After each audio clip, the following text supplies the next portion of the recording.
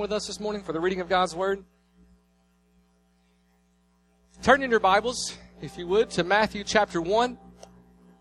This is part 2 of 'Tis the Season, and today is 'Tis the Season to Wonder. Somebody say wonder. Turn your Bibles to Matthew chapter 1. You can also follow along on YouVersion. Follow the outline with us online this morning. If you do not have your Bibles, you're more than welcome to follow on the screen. We're going to read verses 18 through 25.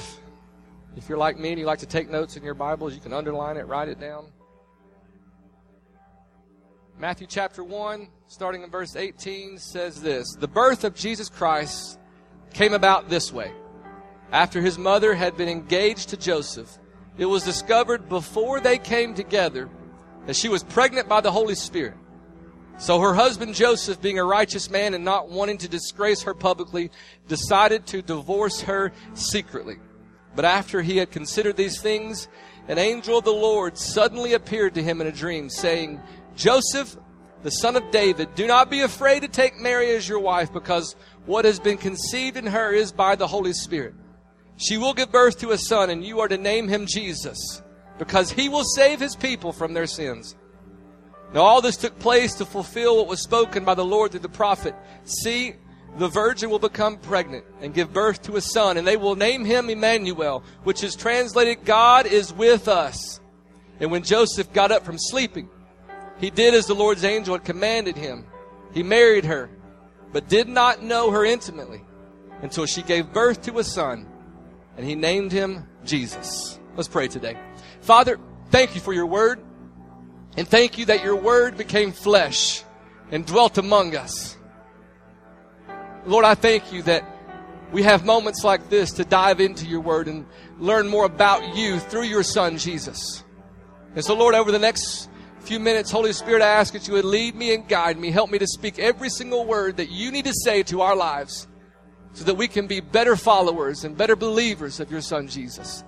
Let us realize the awesome and powerful and wonderful story that the Christmas story truly is. Let us wonder again. Let us be amazed again at who you are. You are so good, and we love you. We ask this in Jesus' name. Amen. You may be seated.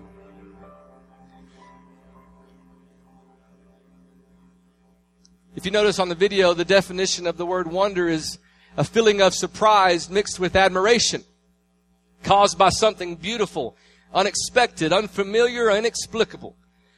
You know, there's an article out there about becoming a better preacher and a better communicator of the Word of God, and it's something that I strive to do my very best on. I'm definitely nowhere near or close to where I know I need to be, so forgive me, I'm trying my very best. But it says one of the things you need to do is become possessed with the message of life, the message of hope. Become possessed with the message of God's Word, and that's what it is. It's the message of hope. It's the message of love. It's the message of forgiveness, the message of redemption, the message of mercy, joy, goodness, and grace. And my prayer for us at the Avenue Church is that we become possessed with the message of life through Jesus Christ. Amen? The message for us today is 'Tis the season to wonder. Again, wonder. A feeling of surprise mingled with admiration caused by something beautiful, unexpected, unfamiliar, inexplicable. You know, for a lot of people, the Christmas story has lost its wonder. We've seen so much of it. We know how everything turns out. It's lost its wonder to some people. There's no surprise element. There's no wonder. But I've got news for you today. Somebody say, give it to me, young man. It is the Christmas story that is full of wonder. I got 2 amens. It is full of wonder. I'm about to tell you how. How can you explain God becoming man? When I read the story, I'm filled with wonder. Imagine living in the Old Testament. How God would speak to people through bushes. How God would speak to people through animals. I mean, imagine living in the Old Testament. God will speak through the voice of men and through the voice of women. They knew what it's like to hear from God. They knew what it was like when God was talking to them. But at the close of the Old Testament, God goes quiet and says nothing for 400 years. Can you imagine going your whole life and never knowing what it's like to hear from God? Any parents here today? Help me, Lord. And you know what it's like to be in your house and the kids are upstairs or downstairs or across the house and it's loud and you're thinking, oh my goodness, can they just chill out? They're screaming. The walls are shaking. The floors are bouncing and somebody just got thrown up against the wall and you heard giggles and laughs and I'm telling Mommy and I'm telling Daddy and you did it first and I hate you. You know, you've been there, right? You're like, oh, they're just being kids. But it's when it gets quiet. You pause and go, something ain't right. And you get up and saying, I better go check and see what they broke or what they're getting into next. You see, when God was quiet, He was up to something big. When your kids are quiet, you know they're up to something. And when God went quiet for 400 years, He was up to something big. He spoke the Word. And the Word became flesh. We read that in John 1. It says the Word became flesh and He took up residence among us. We observed His glory. The glory as the one and only Son from the Father, full of grace and full of truth. It's at the Nativity that God was about to speak again. Wow. If that doesn't inspire wonder, you need to get a gut check. It's a beautiful thing. You know what else is a beautiful thing? Snow globes. I love snow globes. These are my personal snow globes right here. This one sits on my desk. This one sits on our kitchen table. I think this one's in the bathroom somewhere. And I don't really know where this one goes, but I found it and I like it. But snow globes are cool. I don't know. Some of you are thinking, you're weird. You know what? That's my thing. I love snow globes. I love snow globes. It's a really cool thing. You know, you shake them up and all it starts snowing everywhere. And usually a lot of them have the, I know. It's a beautiful thing. But I never want you to look at a snow globe the same again after today. Because your life is kind of like a snow globe. When things start to settle, it's at that point that it all gets shaken up and turned upside down. You see, it's in these moments that it's like, okay, life is crazy, but we start to worry when things start settling down because we as people, as human nature go, something's about to happen. Something's about to get shook up. Has anybody ever had their life all shook up and turned upside down? Yeah. Right when we think everything is settled, that's when it all gets shaken up. It's then we realize that we desire to have peace.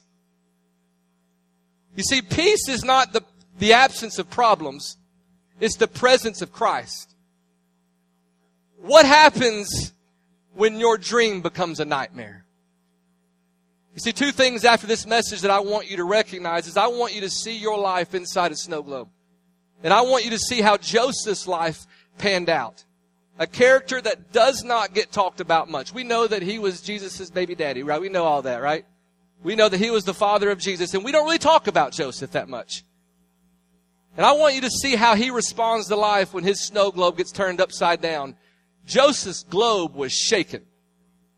Let's look at what the Bible says about Joseph, the almost forgotten character in the greatest moment in the history of the world. You see, Joseph's character, he was a man of character. He was a man of integrity. The Bible doesn't mention a lot about him, but what is mentioned about him is very powerful.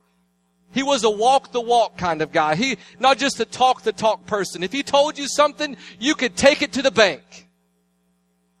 One label on him would be this: Joseph was a man of commitment. He knew how to make a commitment. And here's the key thing. He knew how to keep it. You see, we know how to make a lot of commitments, but we don't know how to keep them. Hello? See, the first thing that he was committed to was he was committed to God. He was just a man. He lived with integrity. He lived with honor. He was upright before the Lord, and he kept the law. He worshiped God. He loved God, and therefore he was committed to his love for God. Nothing was going to come in between his commitment with him and God. Secondly, he was committed to Mary. He was committed to marry Mary. They were going to get married, and they were going to be married. He was committed to Mary. In the text that I read to you this morning, it's imperative that you take note of the two times the Bible talks about Joseph's commitment to Mary, his fiancée, in the way of keeping her pure. Two times it says that he was engaged to her. and that he does not engage in premarital sex with her. Every man in this place needs to hear about keeping a commitment like this. Can I get an amen? Wait until you're married. He loved Mary enough to wait. He didn't want to defile her. He wanted to make sure he didn't break her vow to God because he couldn't keep his lust under control. 2 times the Bible says that it was after she had given birth and after they were married before they came together. He was committed to keeping her pure and his life pure. He was committed to being a man of commitment. And in these few short verses, everything seems to unravel. Well, what are you talking about? He became the father of Jesus. He thought everything was good. He had his life planned out.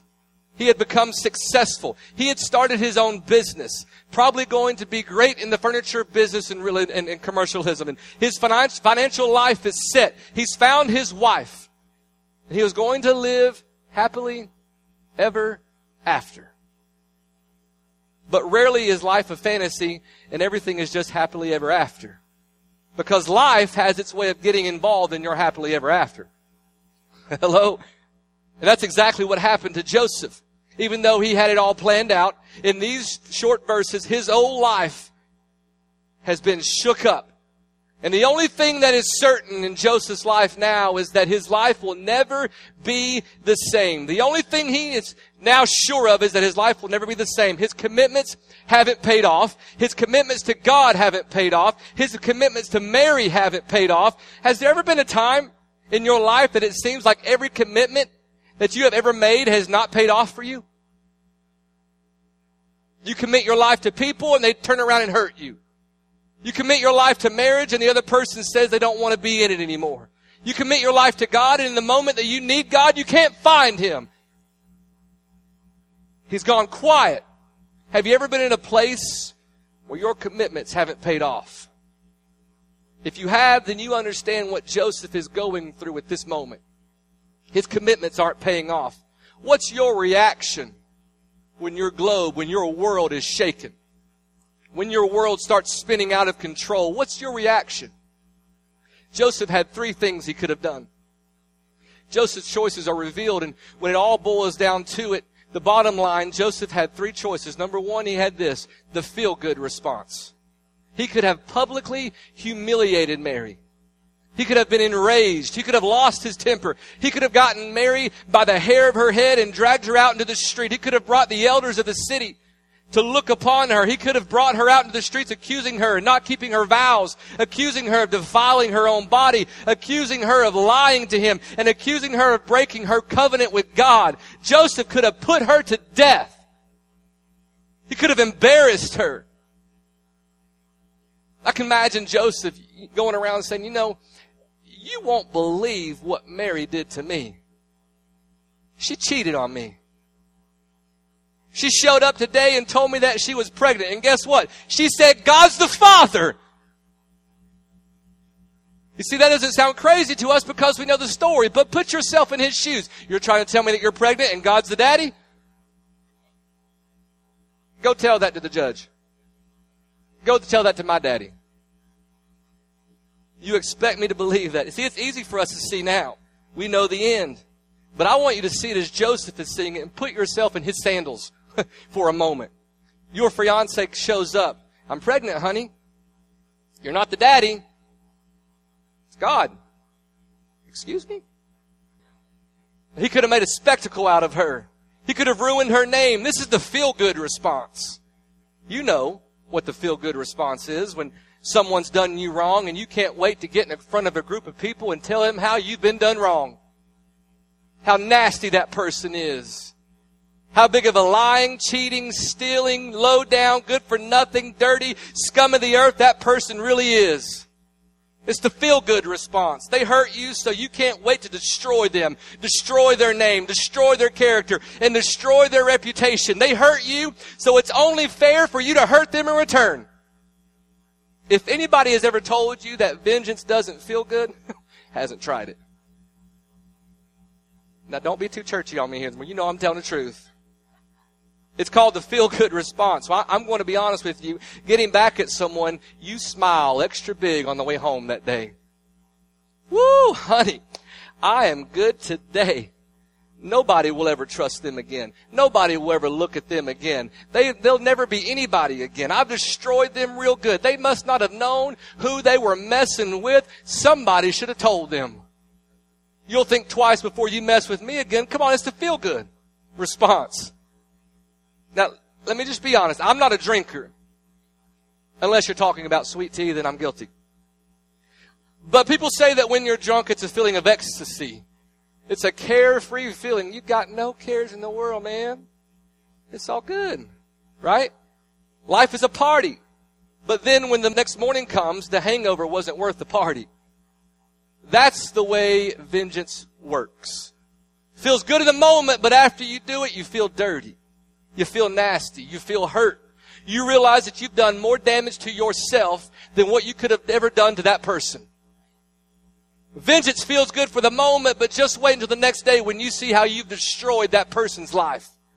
It's the feel-good response. Joseph had that choice. He also had another choice. It's called the painful response. He can divorce her quietly and just walk away from her, leaving her to raise the child in shame and in poverty.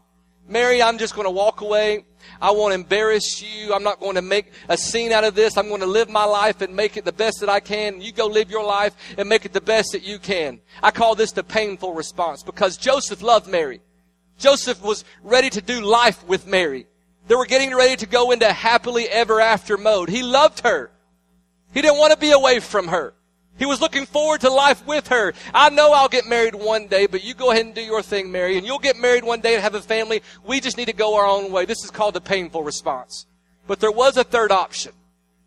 He can marry her and raise the child as if he were his own. The last option would rarely have been chosen by a Jewish man.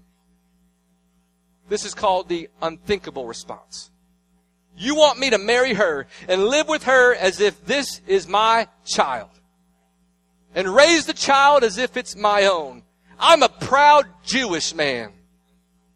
This is not going to happen. This is the unthinkable response. So here Joseph is with 3 doors. Door number 1, the feel-good response. Number 2, the painful response. And number 3, the unthinkable response.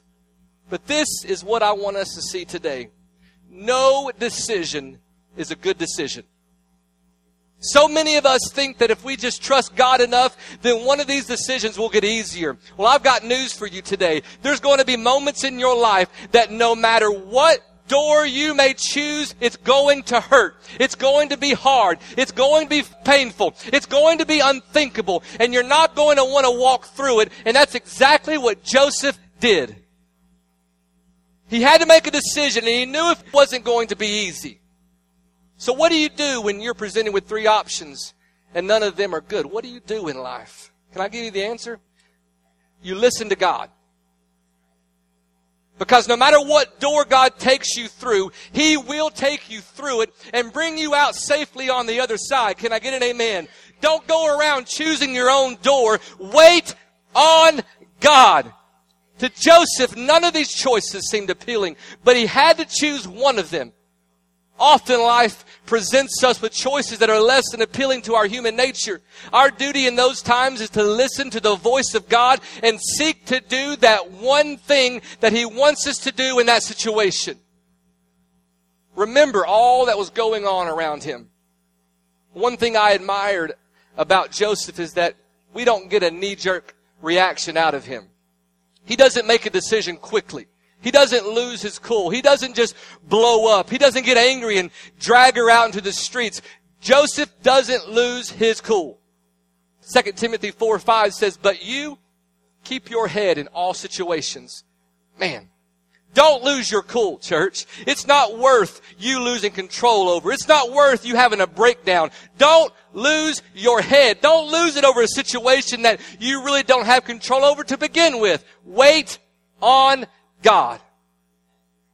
Matthew 1:19 in this text says, so her husband Joseph, being a righteous man and not wanting to disgrace her publicly, decided to divorce her secretly.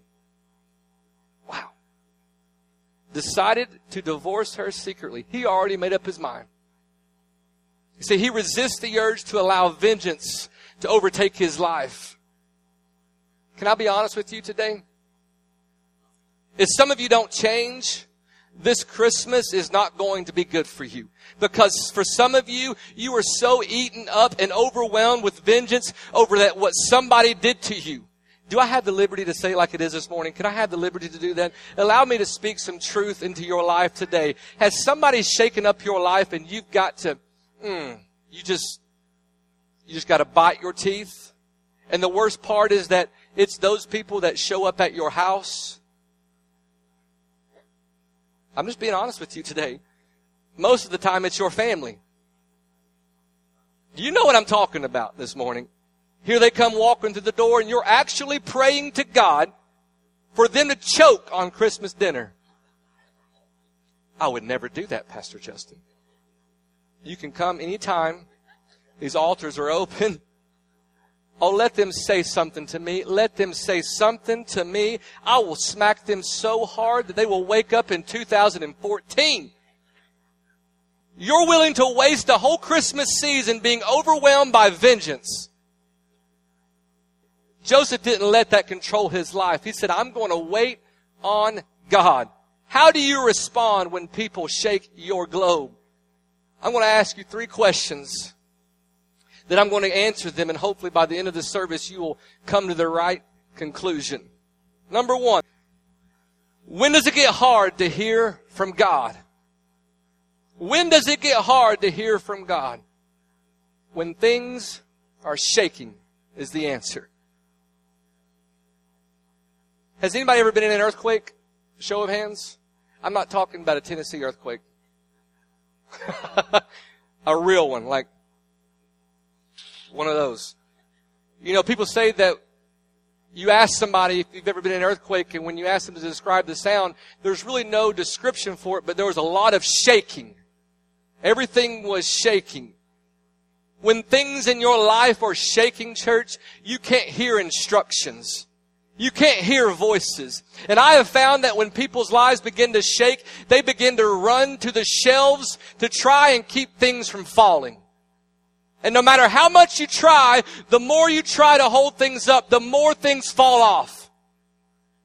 That's what some of you are doing in your life right now. Your life is shaking all around you, and you're running as hard as you can to try and hold everything up and hold everything together, running so hard to fix everything, trying to hold the marriage together and trying to hold the family together and trying to hold the finances together, trying to hold your life together. And no matter how hard you try, there seems to be more that's falling on the other side.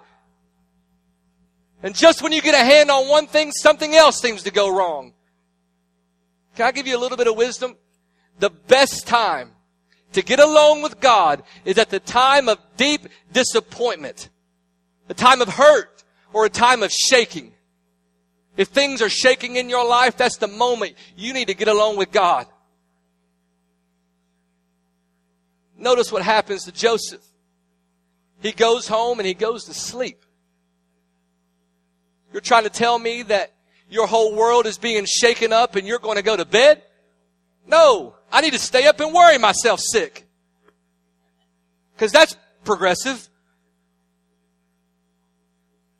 An angel of the Lord appeared to him in a dream. And Joseph was not able to get an answer from God until he learned to rest in God. His answer came when he learned to let it all go and he rested. He was only able to hear God when he rested. If it's going to shake, then let it shake. I'm just going to rest in the fact that God is in control. And when he went to sleep, an angel of the Lord showed up and said, "Do not be afraid." This is for somebody here today. You're running so hard to try and fix everything, trying to hold it all together. And God is saying, stop running and learn to rest. You see, Joseph is going to raise Jesus. He's going to have an influence on Jesus. And I love that Jesus learned something and picked something up from his earthly father. Because there was going to be a time in Jesus' life that he's going to be out in the middle of the water and a storm is going to hit. And where do you find Jesus? In the back, asleep.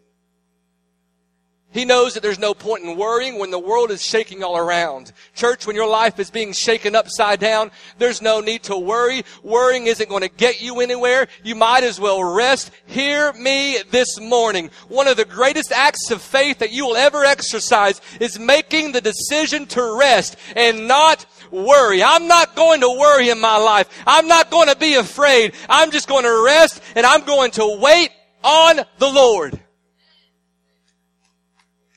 So number 2, when does it get hard to follow God? Here's the answer. When you're not sure where He's going. I'm about to give you the secret on how I became so close to the Lord throughout the past 10 years of my life. You may want to write it down. I worked for my father-in-law and had to ride with him just about every day of my life for 10 years.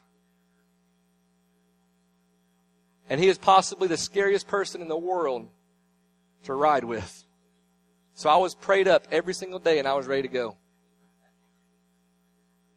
I'm not kidding. He used to be a cop. And he would whip that car around and you think you were going to slide into the building next door thinking, oh, dear God, help us. I constantly had to remind him that I have kids and my kids were his grandchildren. So, you know, you ever followed someone in a car? That can be the worst sometimes. And if you ever had to follow my father-in-law in a car, the last sane moment that you ever have with that moment is he would say, just follow me because I know where I'm going. You see, it's hard to follow someone when you don't know where they're going. It's real hard to follow God when you don't know where He's going. But God, I don't know the destination. And God says, I know that's what faith is. Follow me. The worst decision you can make is to not even leave the parking lot. Or God saying, follow me. And we have this genius response of saying, okay, but I know a better way. Oh, we're real good at this one. Yeah, I know, God, you told me to follow you through this trial. I know that you told me to follow you through this storm, but I know a way around it. So what I'll do is I'll take control of the problem myself and I'll get us there quicker. And God says, what are you going to do? You don't even know where you're going. Did you know that when Joseph went to sleep and the angel came to him that he was given an option? Let me show you the power of decision. Joseph could have woken up for the dream and said, I know, God, that you told me to do this, but I think I know a better way. What if Joseph did the painful thing, put her away and just divorced her? Or what if Joseph did the feel-good thing and had her put to death? Don't ever put yourself in a position to abort the promise of God. Well, Pastor Justin, do you really think that God would have allowed Mary to be put to death? No, I don't think so. I believe that God would have intervened. But do you realize that with one decision, Joseph could have gone from the father of God to the enemy of God? With one decision, he could have become the father of God or the enemy of God. During times of shaking in your life, when your world is being turned upside down, you are one decision away from following God or fighting God. When is it hard to follow God? When you don't know where He's going. And lastly today, number 3, when does it get hard to trust God? The answer is this: when you realize that God may be the one doing the shaking. When is it hard to trust God? When does it get hard to trust God? When you realize that God may be the one doing the shaking. When we read the story of the Nativity, it wasn't Mary who started it or Joseph. It was God. When you realize that God may be the one doing the shaking, you realize that, you know what? Maybe I need to chill. Have you ever realized that people may not have caused your mess? You may not have caused your mess. You need to realize that maybe God is the one doing this. I've committed myself to you, God. I've followed you. I've done everything you've asked of me. When does it get hard to follow God? When you realize that it may be Him. He may be the one doing the shaking in your life. Why would God do such a thing? He shakes us to move us from mundane to meaning and to break us out of the ordinary into the extraordinary. Joseph had it all planned out, how everything was supposed to go, and then God steps in and starts shaking up his ordinary life. Some of you need a good shaking this morning. You become so boring. You become so ordinary. You become so typical, so complacent, living without purpose, living without power, living without meaning, and the mundane is actually comfortable to you. I've just come by to let somebody know that God has got to shake you up. You are not created to be normal. You are not created to just fit in. You are not created to serve with no purpose. You are not created with no meaning. God has a plan for you, and it's going to be wild, and it's going to be great.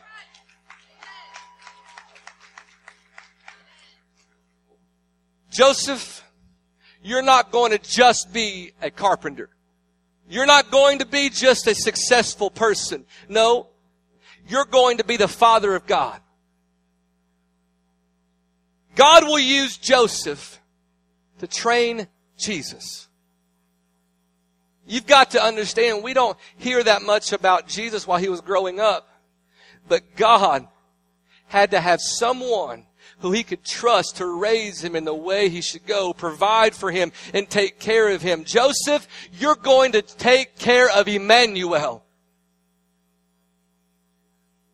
Joseph, he was a carpenter, and now he'll train the Creator. Wow. Can you imagine the trust God must have had with Joseph to be the teacher of his son? You see, you don't get into opportunities like that living an ordinary life. Oh, but I've got news for somebody today. If your life is being shaken, then maybe God has a bigger purpose for you than you ever dreamed of yourself. Maybe God's moving you into a place of meaning. Maybe God's going to do something extraordinary. He's going to do the unusual in your life. He's going to make you supernatural. He's about to take you on the ride of your life. If God is shaking up your life, you ought to thank God. If God is shaking your life, you might as well give God praise today. You ought to thank God for the big thing that he's about to entrust you with. God's about to rock your world. A carpenter. Now he'll train the Creator. You see, I believe everyone is born with a purpose. Amen? There are some of you that if you're not careful, and if you don't learn to trust in the Lord, you are about to abort God's promises for your life.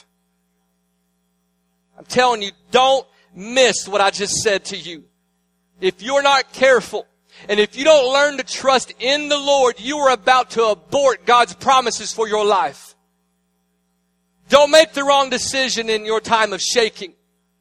Things and decisions, or maybe God himself is turning your whole world upside down, spinning you out of control. And now everything you could count on, everything dependable has been turned into liquid water under your feet. Chaos. Maybe God is shaking you because he has a bigger purpose and a better plan for you. But God, you're not shaking that person like you're shaking me. Well, not every Joseph got shook like that Joseph got shook. And not every Joseph got to raise the Savior of the world. Filled with wonder that God would entrust a simple man, a carpenter, to raise Jesus. Just maybe your shaking is an indicator of how God is going to use you to affect people around you, to affect your family and to affect this world. You ought to be thanking God. Especially if he's the one doing the shaking. That he's got you in the palm of his hand. If anybody's going to shake my life, I want it to be God. If my life has just become boring, if my life has become meaningless, then I've become so complacent, I need God to come and just turn my world upside down and give me a good shaking. Shake me out from the mundane to meaning and break me out of the ordinary into the extraordinary. I don't want to live an average life. I want to be wonderfully blessed and highly favored. God, do something so great in my life that causes me to wonder, be surprised, inexplicable, unexplainable, and extraordinary. Anytime there is going to be a great shaking in your life, it's going to come before great advancement. Go through Christmas different this year. Instead of going through it complaining and with vengeance on your mind, go through it with wonder. Yeah, my life is being shaken. I wonder what God is up to. My life is being turned upside down. I wonder how God is going to use me. If He's trusting me with this battle, if He's trusting me with this storm, I wonder what He's going to do in my life once we come out of the storm. How many lives are going to be changed? It's time to wonder. Again, church, will you stand with me this morning? 'Tis the season to wonder.